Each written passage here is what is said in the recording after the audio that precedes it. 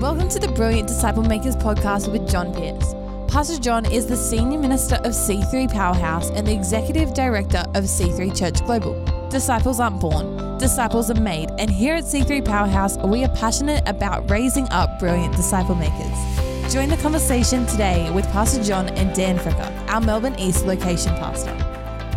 Hello everyone, and wherever you're listening to this, I hope you are having a great day. Welcome to the Brilliant Disciple Makers podcast. I am joined here today by the one and only Pastor John Pierce. Hey, g'day Dan, great to have you. Welcome everybody who's listening in. If you don't know, and maybe you're not aware, you might be listening to this for the first time, but I'm with Dan Fricker, who is a great disciple maker. He's the leader of C3 Powerhouse Melbourne East, and we're getting so much great feedback about the podcast. Thank you to everybody who's listening.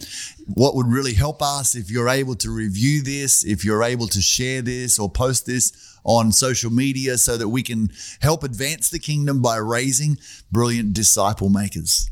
I have to say, last episode was so powerful. And if you are just joining us for the first time, make sure you go back and listen to it about how we identify potential leaders. But Pastor John, can you give us a quick recap just so we can build on that? Great. Well, last episode, Dan, up until here, we've been really talking about how to disciple individuals. Yeah. And to be a brilliant disciple maker. We've covered a lot of territory with that. Last episode, we talked about the principle of multiplication, and I've got a limitation of how many leaders, how many Christians I can disciple one-on-one or in a small group. So therefore, a skill of a brilliant disciple maker is to be able to identify and develop potential leaders who can also do the same. So rather than adding people to the kingdom, we get into multiplication. So we talked last time about how you identify them. And we use the acronym FASTER as a framework for people to go, this is the kind of person who could be, who we could develop as a leader. And FASTER stands for someone who's faithful, someone who attracts people, someone who's servant-hearted, not just after their own agenda, someone who's teachable, someone who's enthusiastic, so they've got an inner drive for making disciples and building the church, and someone who's reproducible. Great question. Do we want more of this person in our church, in our ministry? So that's the framework for identifying potential leaders. And I can't encourage every listener enough just to write that down somewhere, put it in your notes. And one idea is maybe before every time you lead a connect group to just read that before it, or every time you're on your way to church, read that, and let's get that in our hearts and our minds as we look to identify brilliant disciple makers. Well, Pastor John, let's say I'm a connect group leader, I'm leading a new people team, and I've identified someone and I've gone through the FASTER framework. I feel really good about this person. It's tick, tick, tick, tick, tick. I want more of them. Yep. What should I do next? Great. Well, remember, they're not perfect, but they've got potential. So, I would say go sooner rather than later. But it's really important that we don't just do this in isolation. So we do talk to our leaders. So if you're a team leader, you'd talk to a coach, or you might talk to a pastor, or someone who you report to and who's discipling you within the church. Otherwise, what can happen is sometimes we can be a little blinded by personality, or we all have our blind spot when we're looking for leaders. So that would be one thing, just to get someone else's eyes across it.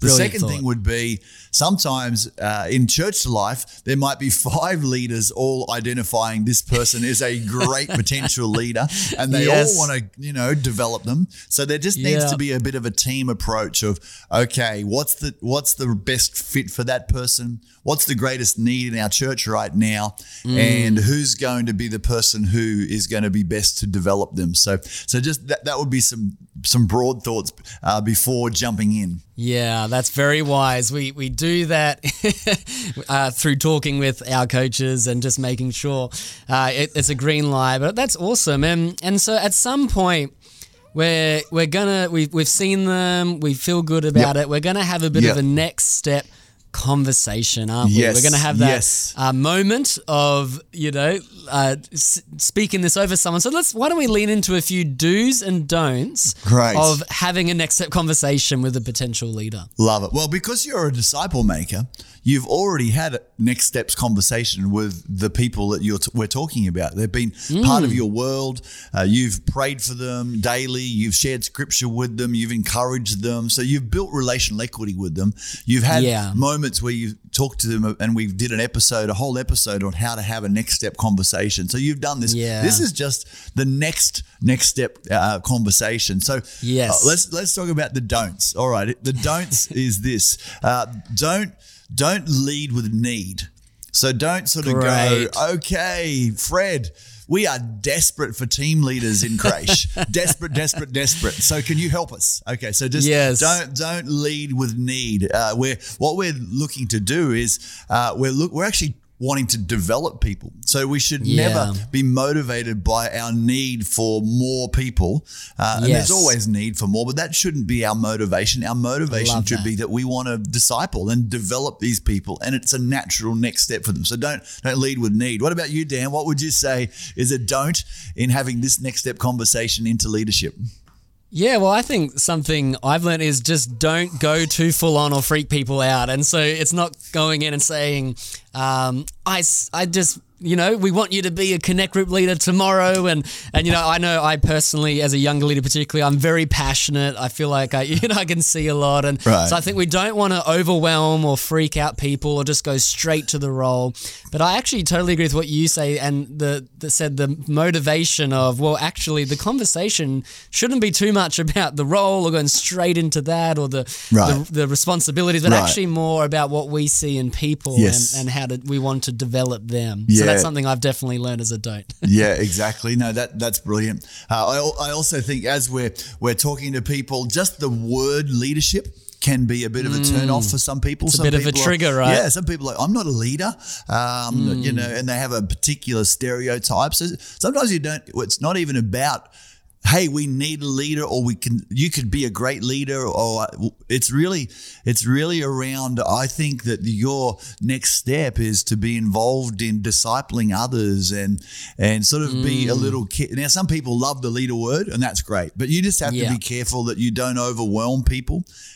This is about believing in people, seeing potential in people, and gently bringing them on that journey. So not just that you're going to throw them in the deep end and you're going to dump this new responsibility on them, but you're going to take them on a journey and develop them as leaders. So that'd be a couple of don'ts. Yeah, no, that is excellent. Well, we've covered a few do nots. It's good to start there. But what should we actually do? What's some wisdom you've learnt, Pastor John, over many decades of raising disciple makers of how we should do these conversations? Right. Well, I think that it's an important conversation. So it shouldn't just be casual. It shouldn't just be by the by. You might plant some seeds of, hey, I'd love to have a conversation with you about what your next step is and about God's call on your life. A good time to have these. Often there can be really significant moments in our church, and someone has an encounter with God, responds to an older call for leadership, gets a prophecy. So you want to follow those up fairly quickly afterwards. But I would say that it's great to have these this kind of next step conversation face to face if you can. Brilliant. Not just 3 minutes here, or not even just a phone call, but a coffee, a meal. There's a bit of a joke in our church that if we have a serious next step role for you, that you have Thai food with Pastor Dan and I, and so that's sort of. So be wary of the Thai. Yeah, you said people are like, we're coming over to your place. What are you having? And we say Thai food. There's an automatic freak out. What do you mean? We're going to Melbourne? Oh my gosh! So, but you just want to have a meal or coffee or just some time where you can, I think, be face to face, because people have to be able to capture your heart in this moment. So you want to set that time up. It needs to be at a good time, undistracted time that you can have with people. And there's all sorts of options. It can be after church, midweek, after a Connect Group, before a Connect Group. You can you can kind of build it into people's lives. So I'd say have a time, express to people, hey, I really want to have a catch up and just chat to you. And I've got some thoughts and some things that I'm excited and I see for you. Don't worry, I'm not going to freak you out. So set the time up well. Then when you're meeting with them, then I think, again, you're not going all out with here's the job, this is the role, this is what we want to do. Yeah. I think it's there's two kind of things that I would say, two phrases that I would use in that meeting. And one would be this, and you need to pre-think these things. But one would be, hey, I just want to share some of the things that I really love about what I'm seeing happening in your life. So this is what I love about you. Great thought. That's I've noticed you've been at the prayer meetings. I've noticed that you've been really consistent in our Connect group. I've noticed that when you're in a room sharing thoughts in our Connect group, that everybody loves it. I noticed that you've been encouraging people. So these are what I've noticed or I love about you. Yes. And so that's pre-thought and it's genuine. It's not made up. I love that you're attracting people, whatever, you're faithful, just around those things. So that'll be the first phrase. And then the second phrase is, and this will come out of prayer, but I just want to share with you what I see in you. And this is about, because so often people don't see the grace and potential of God in their own life. So that often is so true. We self-doubt. So often people, just think, I'm disqualified, I'm not good enough, I couldn't be. And so I think one of the greatest things that really great leaders do is they see people's potential and believe in them, and they speak to that. They speak to that potential. And there's a part of it's prophetic, part of it's an insight thing. Yeah. But so it's a simple phrase. This is what I see in you. I think I see you being a great leader who people look to, and I really think that you could run your own Connect group one day.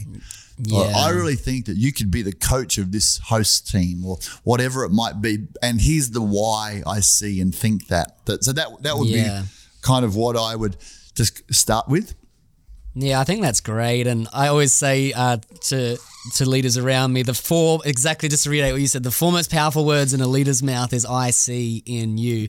And I try to always, before I have that conversation with someone, I'm reminding myself, what do I see? And what do I see in them? What do I see in them? And I remember, Pastor John, this is obviously a big example, but when we had the Next Step conversation, we had our Thai food with Pastor John and Danielle around potentially moving to Melbourne to help plant a location. And my number one memory of that conversation is what you're sharing there, that you just simply believed in us and you spoke to our potential. And we were we were 25 years of age, we were leading a youth ministry. Our belief in ourselves to do something like that was not there. But I do remember, even though I felt a lot of doubt and fear, it was, pretty full on, but I just remember the feeling of being believed in. You were speaking over our future. There was a prophetic edge to what you saw. And I just remember feeling so believed in.